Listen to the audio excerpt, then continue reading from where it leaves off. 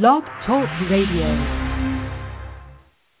Hello, this is Gigabit Nation, broadband talk radio. I'm your host, Craig Settles, and I want to welcome everyone in the audience today and thank you for taking time to be with us as we help public, private, and nonprofit organizations tackle important broadband issues and getting broadband everywhere it needs to be. It's July, and some of you may be very familiar with summer camp, particularly if you have kids and you've shipped the little darlings off to someplace fun and exciting while you catch up on sanity. Well, camp isn't just for little kids. Some big kids are actually returning to this summer pastime. And I bring this up because when I first heard of Gig City and its GigTank program, summer camp was the first visual, actually, that popped into my head. I mean, here you have teams of college students and entrepreneurs from various parts of the country, the world, actually, that are going to Chattanooga to play with technology for the summer. And how cool is that? But instead of building clay pots and singing Kumbaya around the campfire, you have some really smart, creative people that are building stuff, gigabit stuff. And they're in Chattanooga, which I guess we will describe as one of the biggest gigabit real-world test labs in the country, and spending their summer coming up with innovative answers to the question, what can you do with a gig? So for today, we have 4 team leaders who are among the 7 leaders brought together to bring great ideas to light. And they're going to talk about GigTank, the GigTank program, their particular projects, and most importantly, what can we expect when cities bring true high-speed networks and turn creative minds loose?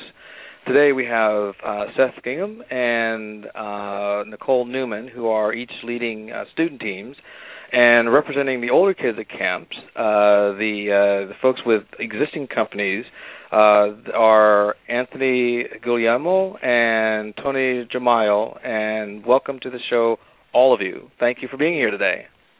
Thanks for having me. Thank you. Thanks. So let's take 2 minutes for each of you to tell us where you're from and describe the project that you're working on. Okay, I'll kick it off. This is Toni. I am from Tampa Bay, Florida, and I'm working on a startup called Banyan. And what Banyan actually does is we are a version control and collaboration application for researchers. And the way that we actually utilize the gig is one of the things that we found is that researchers are working on these huge files. You've got particle accelerators at Stanford where they're outputting hundreds and hundreds of terabytes of data through every experiment. And it's actually very difficult to share that data. One of the things that I like to point to a lot is it's actually faster for a professor at Stanford to take a physical hard drive down to the airport, and fly to London than it is for him to send that over the internet right now. So what we're actually doing is engineering a product around the gig to connect major research universities to share, not only share data, but to collaborate on the data that they're generating that was previously unable to that they were previously unable to send. Mm-hmm. So you're in essence figuring out ways to use gigabit networks to unwrap some of the not unwrap, but unclog some of the congestion in getting information out, whereas people have to travel great distances or have slow internet connections, which means that it takes forever to move data back and forth. You're helping that process along, or open it up a little bit. Well, actually, that process right now isn't even open. We're looking to actually open those doors. A big part of the reason that academics publish papers at the end of the year is because the raw data that they're generating, they're just unable to share right now. It's not cost effective for them to share, and just there's bandwidth barriers there. So the gig gives us kind of this unique opportunity to ship huge amounts of data in reasonable times at a cost effective price for the labs. Excellent. Who's up next? Don't be shy, people. Somebody take it. Well, I'm happy to go next.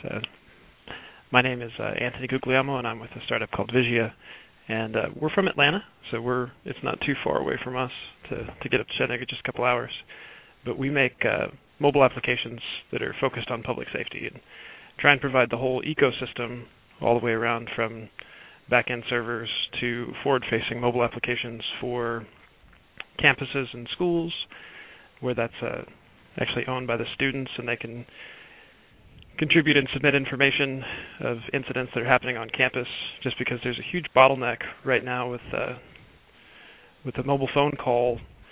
If it gets routed to an actual 911 dispatcher in the event of an emergency, there's about a 500% delay. It can change that response time from 3 minutes to 9 to 12 minutes. Even on some of our most wonderful campuses, the Harvards and MITs, they both have similar response times, and that's just because it goes through a Boston or Cambridge dispatch before it actually goes back to the campus. So that incident in that time just is horrible in my perspective, and there's a big push towards a next generation 911 system nationwide, but that still hasn't leveraged video in a lot of capacities. They're still unfortunately, we're still based on a system that was created in the 40s and implemented in the 50s. So what we're really trying to do is leverage the technology, and how we do that in Chattanooga is they've built out a wonderful mesh network where they've got, to every government official, they've got a 16 meg up and down that's available anywhere within the city limits, through some amazing technology partners and with the gig at EPB. So we're just able to leverage that, put stuff onto their network, and keep it all in. So it's really nice for information sharing, so that they're not reliant solely on their radio communications and a central 911 dispatch. So we love about Chattanooga, and it's been going really well so far. Excellent. Next.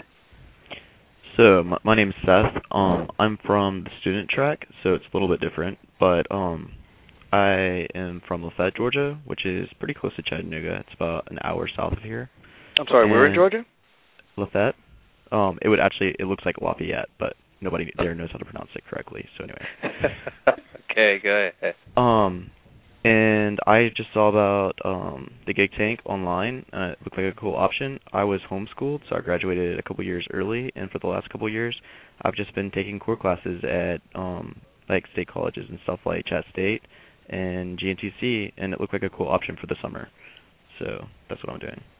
And my team's idea, currently, at the moment, we're working on kind of making homes smarter so that people can connect with one another, and kind of adding gamification to people's homes so that you can kind of connect with your friends and become more green together, and just empowering people to have more control over their homes and their devices.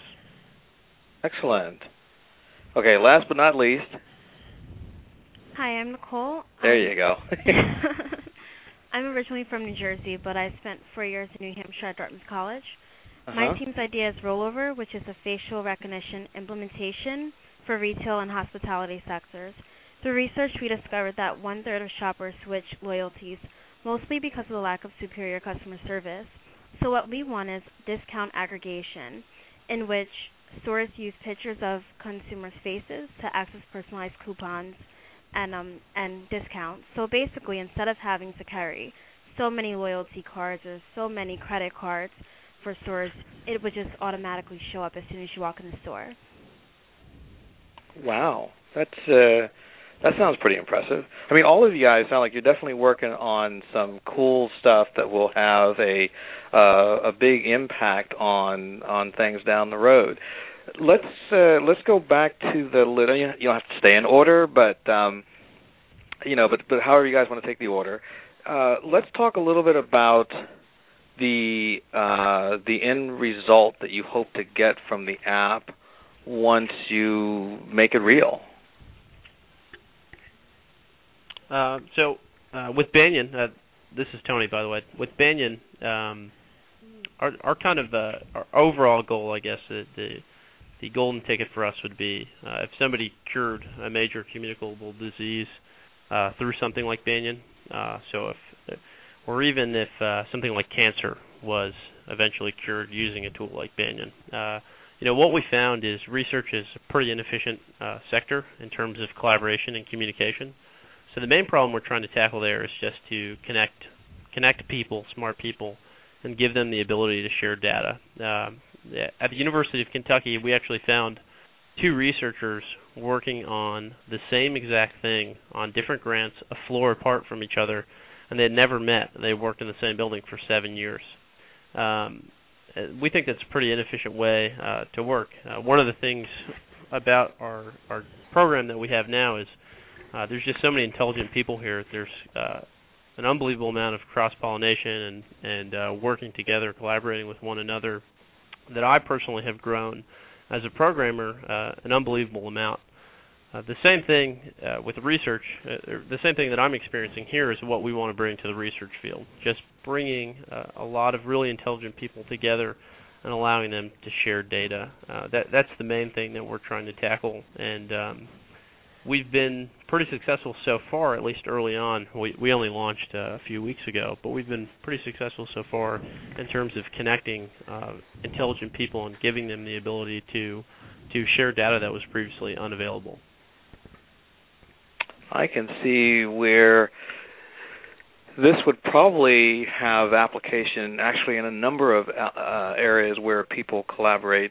Maybe, well, it depends on the company. In the private sector, people tend to be more private and more, standoffish about people knowing what they're doing. But if you're talking about general researchers, especially at an academic level, or you're talking about governments, which collaborate a lot, to address all kinds of, urban or rural problems, public policy issues, and so forth. If you had an easy way for people to share data, it seems like you would find a fairly strong market in a number of areas for your product, right? I think so. I mean, a lot of the conversations we've had, research is our test market. That's our first market that we're going to go into. We understand it pretty well, and they have an apparent need for it in terms of actually utilizing the gig. But outside of the gig and in these other markets, there's plenty of examples. I mean, anyone that collaborates with on any type of file needs a way to manage it. They need a way to track authorship and who has the master file and stuff like that. And those are all things that Banyan does. And we've had accountants and people working on PowerPoints and just general business, general consumer productivity software that people have wanted to track versions on, but there's just not something like that out there. Well, it sounds like you've done a fair amount of groundwork as far as research and figuring out where the need is and how to address it. Let's shift over to Nicole. I want to learn a little bit more about your project. This also sounds very interesting, this thing of facial recognition as a way to provide better customer service. Just give us a little more detail on this. Sure. So basically, I had this idea of digital data banking at the beginning and allowing consumers to have or regain control over their data and which stores would have access to that. And later, the idea of using a gig came along. And so one of my team members decided, well, why not implement facial recognition? So I'm really grateful that on my team we have two really great programmers. And we have a working demo right now, and we're just adding the complementing interface so that if you're walking into a store and we have this set up, you could read as much to 10 faces at once and pull up their complementing data. So I guess besides learning exactly what people want control over and what they don't want stores to have access to, finding ways in which consumers can gain interest or can opt in and opt out of these store services. So it's not that we don't have digital loyalty cards or digital coupons now, but consumers can access all of their information in one place. So that's like the next step that we hope to tackle. And are you developing some early, what are some of your early, findings or feedback? Because it seems like some people have had an idea. Now you have this chance to work on it a little bit. You guys have been there for, a month now, roughly? Yep, 5 weeks, right, Seth? Okay. Mm-hmm. So has some of your expectations for the app changed since you've started working on it? Surprisingly, a lot of people are very interested in it, especially mothers who are middle-aged. We thought that would be our hardest market to kind of tap into. But what people are mostly interested in is how can I opt out or what kind of discounts can I get? But there are so many applications to this where as you walk into a store, it takes a picture of you and you get personalized coupons rather than waiting until you're at the checkout center and getting on the back of your receipt, all the way to maybe Walmart implementing this system so that when you walk by a video, ads and different commercials of products that you use would come up. So there's so many ways that we can go with it. It's just a matter of honing into what would be the most simple way to start out with right now. That's going to be fun. Now, are there any kind of privacy issues that may creep in to become an issue, or is it because you're going to go in, you're going to ask somebody to take your picture or pull up your picture, whatever, that you are controlling your privacy by virtue of the verbal thing saying, "Here, take my picture"? For now, it's more of a do first and then ask for forgiveness later kind of deal, in which consumers can go online at our website and say, I don't want Walmart to have access to my information, but I love Toys R Us and I have kids and I want them to have access. Right now, we've kind of implemented this kind of secure network so that if a store wanted to tap into this, they couldn't access data from a consumer's other store histories. But other than that, there still is a lot of security and privacy issues. Deciding, how can we bring as many consumers as possible from multiple generations and backgrounds into this. So we really are struggling with this concept. So if anyone has any ideas, suggestions, I'd be happy to hear. That would be good. In fact, our listeners should try to, as much as possible, I will actually be willing to be a conduit for questions. If our audience has questions for any of our guests, since I have their email addresses, I can just basically forward through questions about their respective projects. Let's hear from Atlanta. Let's talk about mobile apps and public safety. Give us a little more detail on what's happening with that. So we actually have apps out in the field that are being played with by kind of upper-level supervisors here in Chattanooga, and they're able to better see on site. We actually have not had an emergency, just some training exercises they've been looking at. But what the goal is for them to be able to see what's going on the other side of buildings during a fire response. And now, how do you mean? Like, what would this look like in terms of? Walk me through. Am I buying sensors, and the sensors go inside the building, and the mobile device reads those sensors, or is it video? Some sort of cam? It's video leveraged off of the back of the current embodiment is with iPads, and so a forward operating, an engine, whoever's running that truck and making the decisions off that truck is able to communicate both video and audio to the other base command. And right now they do that over radio, and they just kind of assign that building, has a certain side A, B, C, D, and they just talk over radio. So with ours, they're able actually to show what the other one's seeing. We use the phrase "work with your eyes open." So they're able to hold the iPad up and show camera, video, live streaming footage of exactly what's going on, and able to say, "Oh, well, can you pan yours a little bit to the left or to the east," and be able to say, "Oh, I see that there's actually flames coming on that side of the building. We're not going to try and hit that with humans. We're going to try and hit that with hoses and water." And so that's the type of things that they say is the biggest problem for them. We're a white label app builder, so we make them based on user suggestions and inputs. And we've also leveraged the GIS layer that they've got built in town so that they know where the water lines are before they even arrive on site. They've got an incident, it's able to pass through them, but it's a communications tool that they're leveraging. But it's all embodied right now on a tablet and using the camera off the back of the tablet to facilitate that better communications. So it's using a number of different applications that already exist, but creating a central app to kind of manage all of those technologies, the video, the audio, the GIS databases, and so forth, in order to help the overall communication of those emergency responders.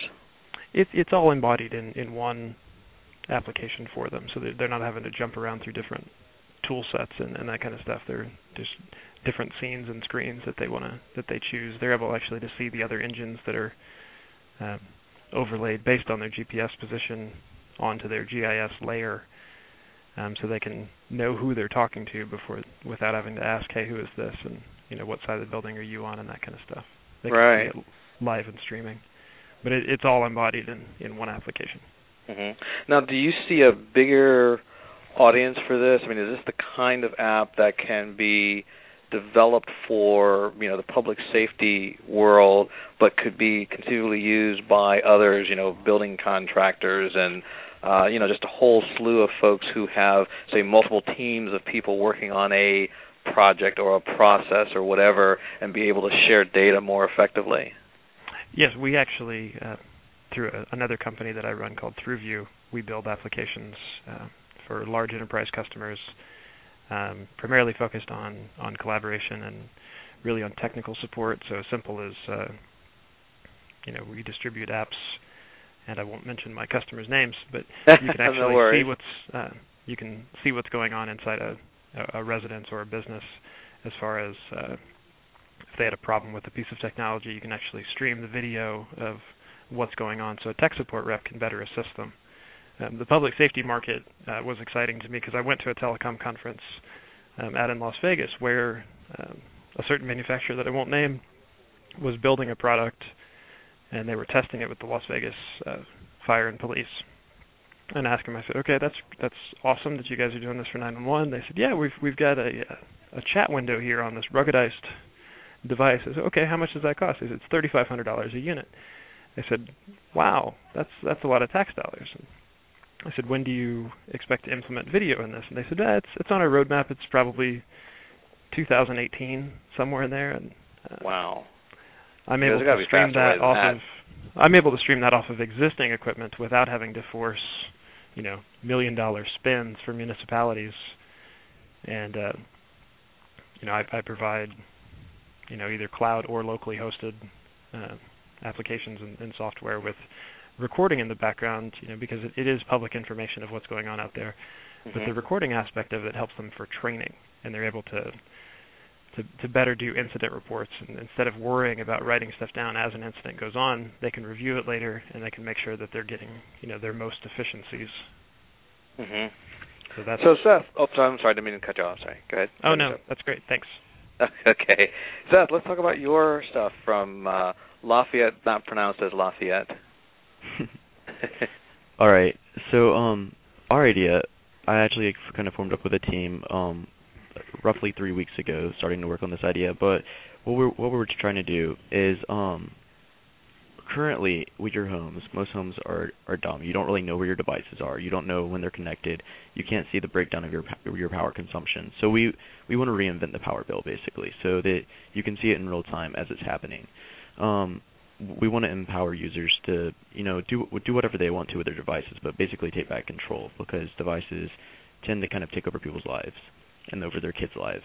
So our app is building on existing infrastructure, like smart plugs and things of this nature, to basically allow the person to open up the app on their phone and see the breakdown of their energy use at that point in time by different devices, and to see like a projected use of if they, try to go more green or not, and also see rankings with their best friends, so they can kind of connect with the community and try to kind of go more green and more energy efficient together. Some of the key features that we would allow is it would really appeal to parents at the moment, because under current devices and under current models of smart energy plugs, like parents really can't control what their kids are doing anymore. There's parental controls for things like Xboxes, but the kids know how to do it better than the parents do. So it'd be pretty cool, because you could just put a chip on the end of your plugs for your Xboxes, and then the Xbox would be on the system, and the parents would be able to very simply, through a really simple interface, say how many hours of electricity that device got every day. So basically, they could just help reclaim their life. And then when they see like the rankings of other users or their other friends, we would just have smart tips, like if you replace, say, 2 or 3 incandescent bulbs with fluorescent bulbs, you would be able to pass your best friend. And so it just adds an amount of gamification and community to actually going green, which is and definitely where the future is going.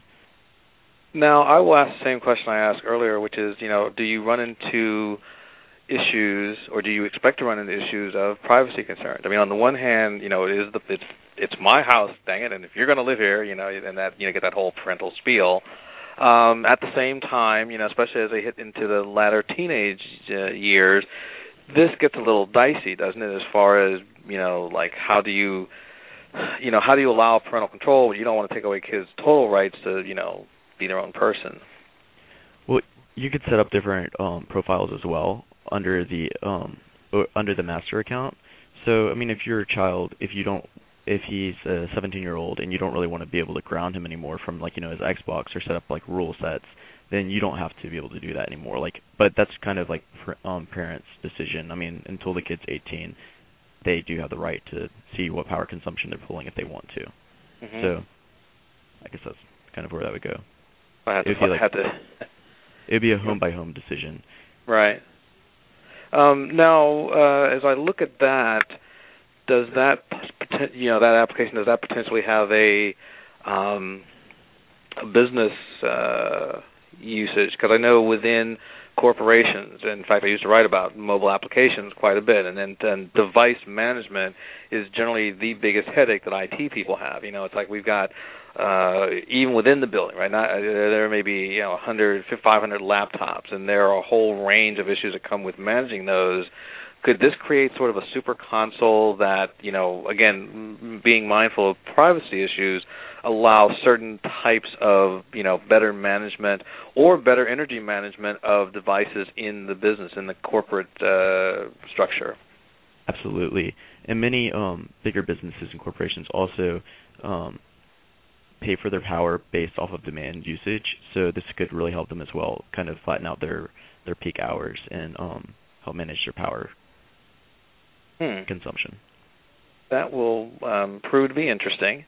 I hope all you guys have blogs and stuff, like you're writing this stuff up, and, because some of us are going to want to follow these projects, make no mistake, so this will be good. Well, let's actually talk about the program itself. I refer to it as Summer Camp for Geeks, but I'm sure it's a little more serious than that, but it sounds like it's also a lot of fun. I mean, anybody can start, just what exactly are you folks doing?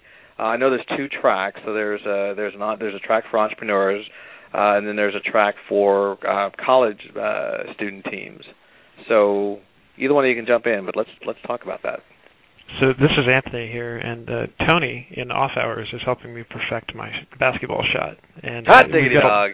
I don't know that the summer is really that long to make it decent, but he's at least instilling confidence. There you go. You and Barack can start playing some ball there next time he comes to town. Yeah. Yeah, I'm sure that I would be schooled by the prez. But it really is. It is nice. We've all been, at least on the entrepreneur side, we just haven't had as much exposure to the students as we'd really like. But we've, clicked up, grouped together, and we not only help each other, coding-wise and giving suggestions-wise on certain aspects and pitfalls that we've run into, but like I said, we really just have a really good time together, and I feel like this has built some long-time friendships. I am a security and privacy maven. It's a big thing for me, but I even joined Facebook just to keep friends with these kids, and it's taken me out of a shell that I didn't even know that I had in some cases. This is going to be one heck of a testimonial audio one day, when they do GigTank 13 and 14 and stuff, so basically to start this, you guys had all submitted applications, and the 11, I guess, leaders, there were 11 leaders selected from that pool of folks of applications.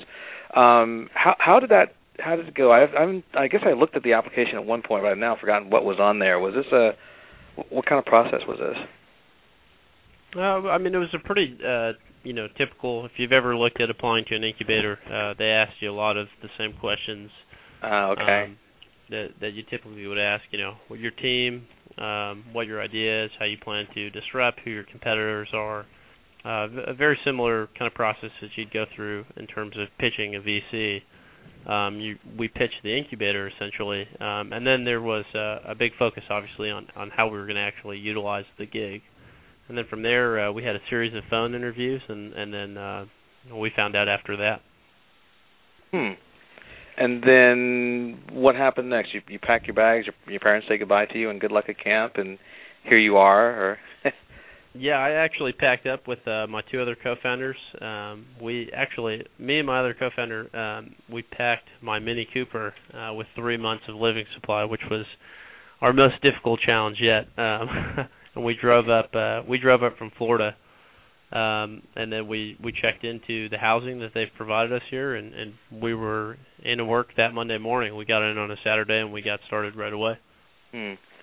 So then sort of recap then for, say, there are other communities as they're building networks, and they might want to do a similar, I'll get this right, a similar summer of innovation, using the process by which people select folks to be in an incubator might be the good way to structure a program that selects people to be part of the program. Because I'm sure that the folks in Chattanooga want to create folks who they feel are going to be successful, and it's not just, do you have an idea, but do you have at least some general idea of how you will go about executing that idea, right? I mean, they ask you for some sort of like project plan for the summer. Yeah, that's right. We had to submit 90-day plans. And then most of us, at least in the entrepreneur track, we came in with pre-existing businesses. So we already had traction, code development, and we were making a push. This was to really help us accelerate growth and to open the doors to mentorship and other businesses that we could potentially partner with and things of that nature. Okay. Yeah, and being connected, this is Anthony speaking, being connected in a community has been by far the most valuable contribution that the program has made back to us. We've just been introduced in phenomenal ways. So anyone that was planning this for another municipality, just making those high-level connections, because some of these ideas are hard to get through at the bottom door because people may be adverse to change, but we've been very fortunate that some of the higher level folks can get it, can see the efficiencies from they can see the whole forest, and that's been extremely helpful. So anyone that was planning on doing it, make sure that you've got the political and Chamber of Commerce leadership side and able to open up some doors. That's been beautiful here. Okay. Nicole, what are your thoughts on this? It sounds like you already had a team of creative people that you were already working with. Was that the deal? You guys were already doing some work in this area, and the Summer of Gigabit Love was just, a vehicle for you guys to take advantage of and grow with? Oh, no, it was like the complete opposite for Seth and I and our teams. To begin with the application process, it was much more intimate and kind of comical. We had questions such as, what's your favorite superhero and how would he utilize the gig? And when we got here, it was more of a Survivor meets, the Real World or American Idol. It's 11 of us on the student trek, and we kind of have to compete to see who can leave the tank and start a team. And I ended up joining a team later on. So if you don't win that week, you're back into the tank and you have to pitch another idea. And so it was a lot more ideating and competition at first. So not only did the entrepreneur teams have a 6-week, I guess they started 6 weeks before we did, but we really had a lot of catching up to do. So it's like an accelerator, if that makes sense. Yep, I got you. Yeah, I would say that one of the coolest parts about the student side is just being able to sit around and really ideate and come up with really cool ideas for the Gigabit network. I mean, because you're not always working on a business idea, you're working more on products and how would this actually use the Gigabit? And I think that's pretty cool.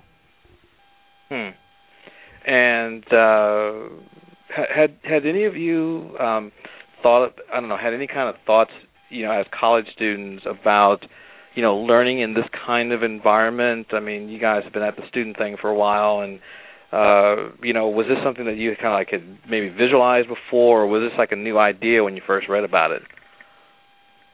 For me, it was a completely new idea. I've done entrepreneurial things at my school, but mostly related to education, never really thinking super outside of the box. At Lamppost, it's more so taking an idea and reiterating that process over and over again. So I think by collaborating, it really forced me to look at things from a different perspective and not necessarily be so narrow-minded. Mhm. Yeah, that's always a good agree. thing. Yeah. That's always a good thing. So now, so you got there and you've been meeting people, and it's been more than just the programming work and so forth. And you guys have had mentors, right, and people who are helping you at the individual level. Mm-hmm. And you talked about I forget which one. You talked about joining Facebook and wanting to keep touch with these friends. Do you see this group of 11 teams and all the people that are involved as becoming almost like a special fraternity sorority? As you go forward in your... I've referred to this program a number of times as a fraternity of nerds. Kind of to build off of what Anthony said, we're all of us are really close. We go to the gym together every day, play basketball. I get dinner and drinks with these guys Are you all old the enough? time. Oh, just kidding. Sorry. Yes, I am. Barely, but I am. In that sense, I honestly think this is from a personal standpoint, this has been two of the most enjoyable months of my life because I'm surrounded with people that are working extremely hard and functioning at an extremely high academic level, but at the same time they're great people and they've become great friends of mine. And I don't think that could be duplicated. This experience could be duplicated anywhere else, but in a setting like we're at in Chattanooga, where we've got an incubator and we're all really focused on what we're doing, but at the same time we've got a ton of personal interest outside of work. Mm-hmm.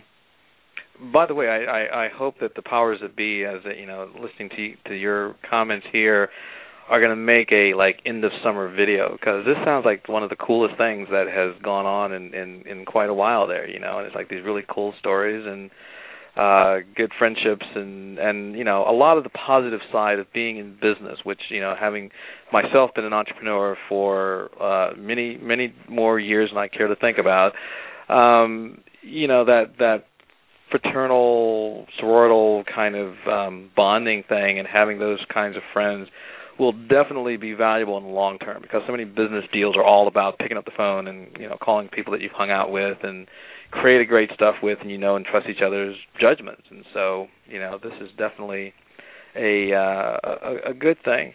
So describe a typical, collaboration moment when trying to address a gigabit situation, because a lot of people a lot of other communities are at the beginning of their build-outs. I mean, you've got a lot of money went into government projects or government-funded projects to build networks, right? And people are now just starting to, right before they unleash these things, open up these networks, are starting to realize that they need applications, they need innovation. Now, Kansas City has done a lot of stuff in this brainstorming and bringing minds together process, but describe a collaboration moment and how you might try to replicate something like that if you were doing this again, but maybe in some other city for people that may not even have a network fully built out yet. I'll tackle that one. I mean, the clearest example for us is EPB, who actually built the gig here in Chattanooga, has made their door completely open for us and has given us every resource that we've asked for to run tests on their network. So they're actually letting us, send terabyte files over their network, and they've opened up access to all of their top-level executives to answer any questions that we've had.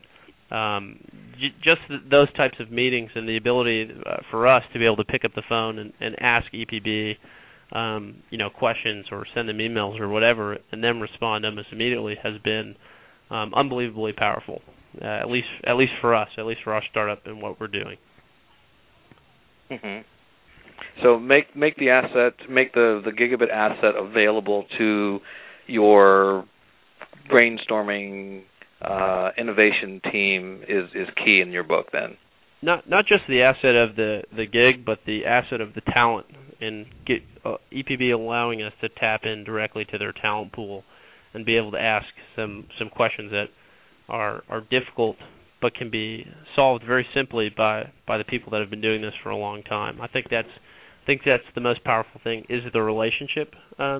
Not so much access to the gig, but the relationship to the people that built the gig and that know firsthand, kind of the trials and tribulations that you run through when you're building gigabit applications. Mm-hmm.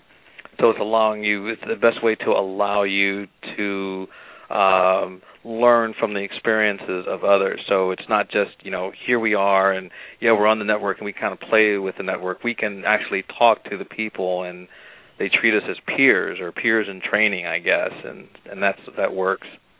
Absolutely, yeah. Cool deal.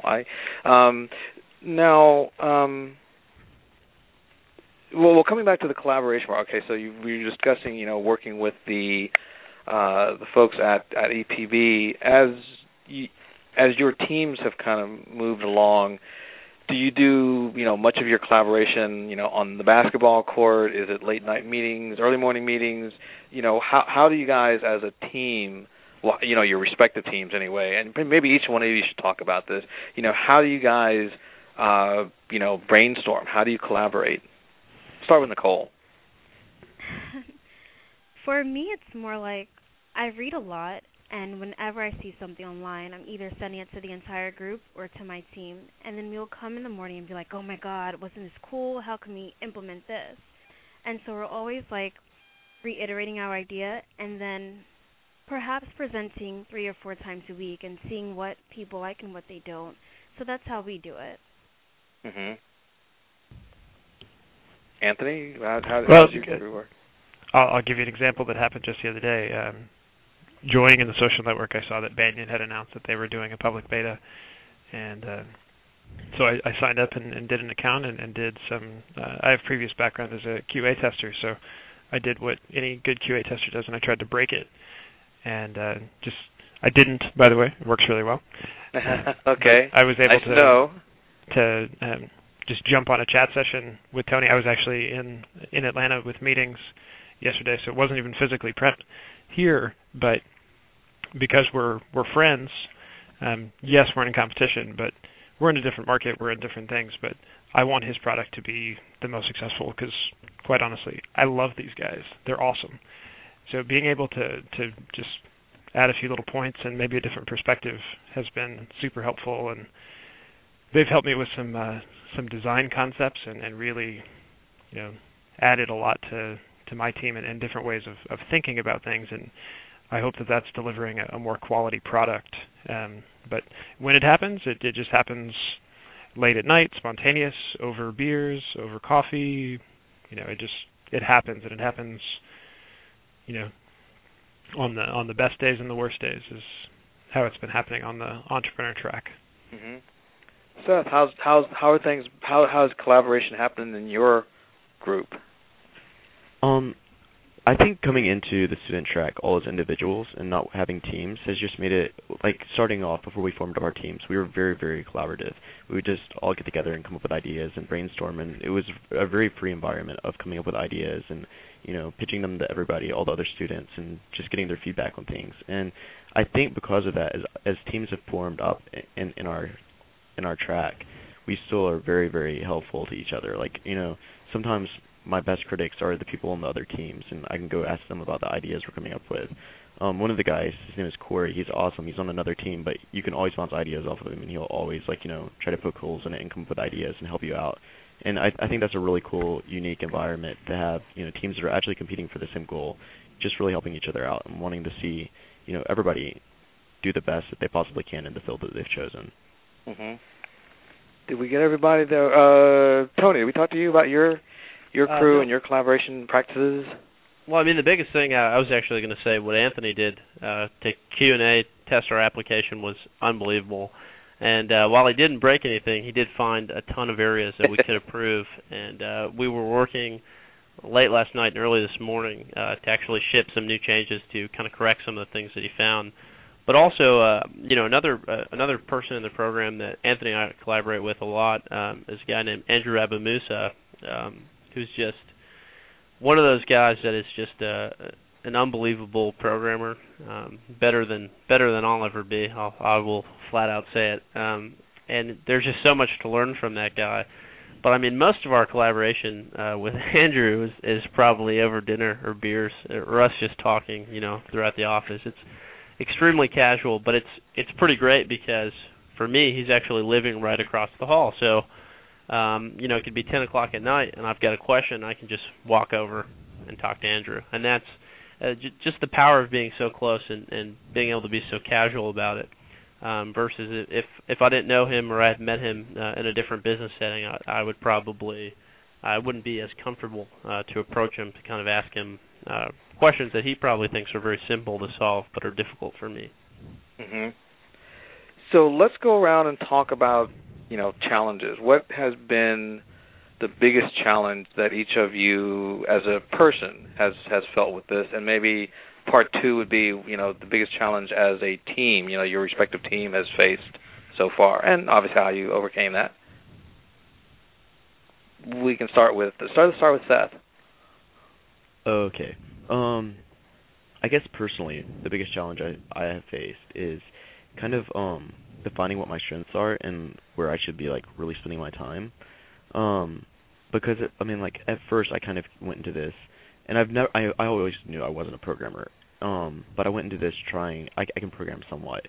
I went into this trying to be more of a technical, and trying to fix all of my technical problems myself, and I can't do that. That's not my strength. So I guess part of getting over that was just figuring out that my strengths are more in communication and dealing with people and design, and just finding help with the things that I'm not good at, and just really learning to use a team well, and finding people that compliment you and people that you compliment. So I guess that was my biggest challenge. Cool deal. Who wants to be next? Toni? I'll kick that off. Yeah, I mean, we had early on in the program, we had a couple mentors come in that we kind of bounced our original idea off, and we just got absolutely wrecked, and they poked an unbelievable amount of holes in our idea. Thankfully, they did that.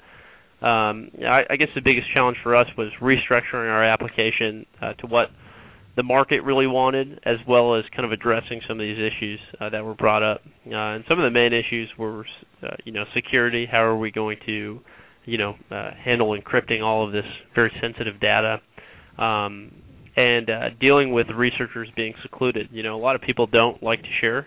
They don't share by nature. And researchers are an extremely secluded set of individuals. So we actually had to kind of re-engineer our product to be beneficial even if you were an individual. And those were tough times. Early on, those were very difficult times. We had a mentor come in by the name of Michael Burcham, a guy out of Nashville who's extremely comfortable and has worked in the research and healthcare space, and he just destroyed us. Not in a mean way by any means. He was extremely nice and polite, but he pointed out some fatal flaws, and that was a challenging time for our team because we had just gotten here. We were just getting accustomed to what we were doing, and now, in a sense, we had to rewrite a large part of our application. So those were, I would say, our biggest challenges, especially early on, was kind of weathering the storm and rewriting some crucial parts of our application to correct these flaws that we had. Mm-hmm. Nicole, what was your big challenge? For me, I think with being a female, there are very few girls just who are our mentors or who are in the program in general. I think there's 3 or 4. And so socially I felt a little awkward, and I didn't think that I'd be well received by the guys. But, I'm just dealing with that, and it's not as bad as I thought it'd be. In terms of my team, we have 2 international students, so sometimes there can be a language or cultural barrier. But that's about it. We work really, really hard and very well together. Cool deal. And Anthony. Didn't want to leave you out. Certainly. Yeah, I'd say the most challenging part of it is just kind of deciding what kind of animal we want to be as far as a business. I'm very product focused and customer service focused, and just really determining, do we want to be an investment animal?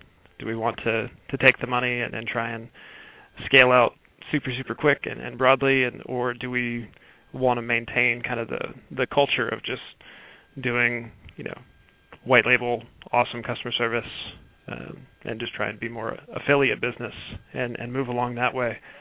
And we've been tested, back and forth. There's the obvious allure of taking VC funds, but then there's also you get to learn how much why you don't work for somebody else, and that's been a big thing for me.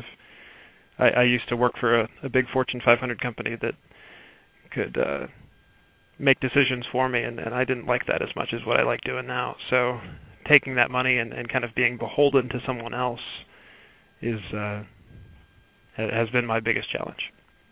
Interesting, very interesting. That is a point that I think every entrepreneur has to struggle with. If you're going to, if you have this great idea and you want to bust that idea out over a broader plane, what do you do when you can't fund it? Well, then you go get money. Well, yeah, but every option for money comes with a price of some sort, and none of it is free. So I would say that you probably all have learned or will learn shortly that this is it's a big question, and and there's no necessarily right or wrong answer universally, but there's definitely a right or wrong answer for the individual or the individual entrepreneur. Let's take a minute to just talk about, what's the biggest thing that you've learned about, the value and potential impact of broadband? You each get about a minute on this one. Because I and a lot of folks maybe who are listening in, we live in this chamber of noise about the glory and grandeur of broadband. But what do people from the outside think? What did you think before? And it's been shaped obviously by your time in Chattanooga. But where do you see this thing? What is the future? What's the future impact of broadband? I'll tackle that one first. For me, it's twofold. As a business, it allows me to operate extremely quickly. I can do deploys that would normally take me 45 minutes in under 5 minutes, so it saves me a ton of time. And also when I'm working, it kind of removes the lag of a workflow. So I don't have to wait for anything to load. I don't have to wait for my code to actually push. I can just think and do and react in almost real time because bandwidth is no longer a barrier.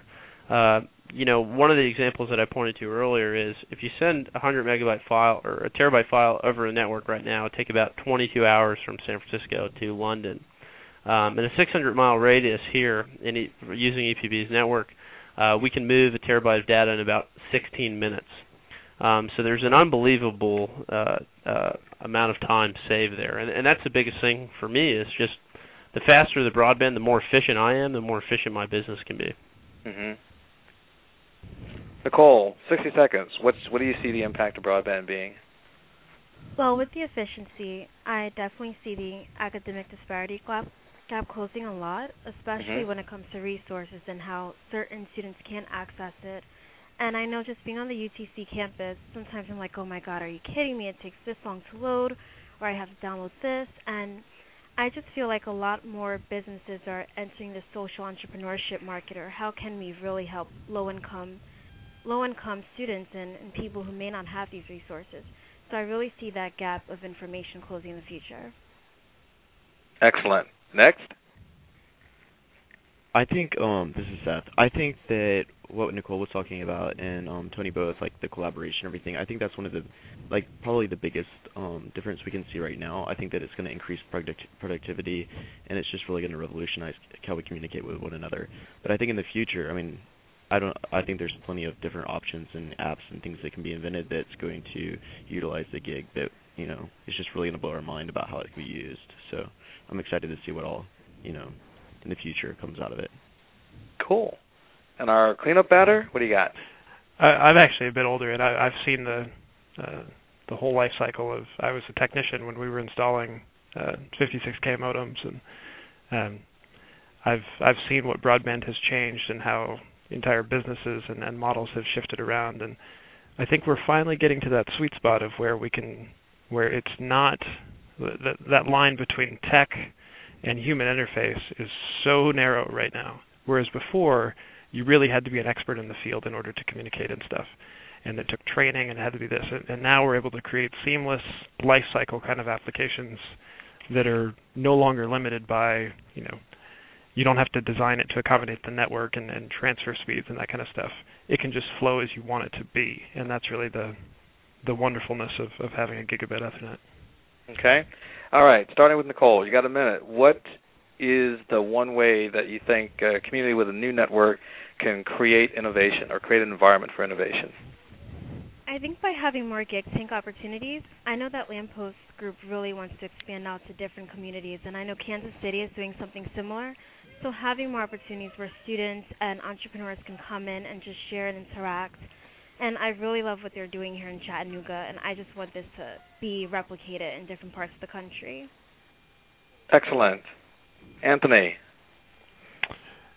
As far as building out, if you don't mind repeating the question. Oh, just, what's the one thing you would suggest to a community to help them create the kind of innovation that you guys are doing there in Chattanooga? I think fostering that social atmosphere has been very, very helpful, and we've not only created, just with the GigTank project, but also we've brought in members of the community that weren't really aware of they knew that the gig was here through advertising, but didn't necessarily know what we wanted to do with it, and there's a lot of local resources. Most of us were brought into this area in order to do this, but there's enough talent in Chattanooga that's just underutilized at this point. So I think that making more social experiments to bring together people and let them start to, there's an entrepreneur in almost all of us. Mm-hmm. Excellent. Seth, 1 minute. What do you got? I think the defining factor that's making this work is just the community that we see here in Chattanooga. It really is amazing just to see everybody collaborate together and just to feel the vibe in Chattanooga. Chattanooga really does have a really good community for when it comes to entrepreneurs and techies, and they're really open to learning and learning how they can help you and what they can do to make your stay better and to help you get the resources you need. And I think that's just the key thing. You need to get cool, smart, techie people to come to your city to work on it and network and kind of come up with ideas, but you have to be able to help them out and give them the resources they need. And I think Chattanooga's been really great about doing that. Excellent. Toni, bring it on home. I'll throw you a wild one out since these guys hit the obvious ones. I think that if I was another city trying to bring this type of intelligence and gigabit development to a city, I would focus on hardware. Everyone's focusing on software, but I've got to imagine that there's a lot of really bright guys at top universities working on hardware applications for the next generation of networks. And I think that there's a lot that can be done there that's being underutilized. And I've got to imagine that there's some extremely bright students at MIT and Harvard and Yale and at all of the Ivy Leagues that are working on physical devices that can really improve our lives, whether that's robotics or sensors. I'm not really sure. That's not my area of expertise, but I know it's going on, and I know that nobody's catered to that demographic yet. Excellent. So, folks, Toni, Anthony, Nicole, and Seth, you guys have been an awesome panel of guests today. The ideas and the feedback have been tremendous. I think we could probably carry this conversation on for a couple hours, but I know a lot of the audience have day jobs they probably want to get back to and stuff. But definitely thank each and every one of you for being here today. This has just been an awesome show, and I really appreciate your time and your creativity. You guys are doing some really cool stuff. Thanks for having us. No worries. Thank you. I'll keep tabs. We'll probably bring you back again, whether in the summer world here or in another one. So, we'll definitely stay in touch. I definitely want to also thank our audience today. You guys have been great. This has been, one of our biggest audiences to date. And I also want to thank Hiawatha Broadband Communications, our sponsor, who enables us to bring this show out every week. And so, thank them for their continued support. Everyone else, thank you. Have a great day. Next week we're going to have a couple of interesting shows coming up. So come back again and visit us. Take care, folks.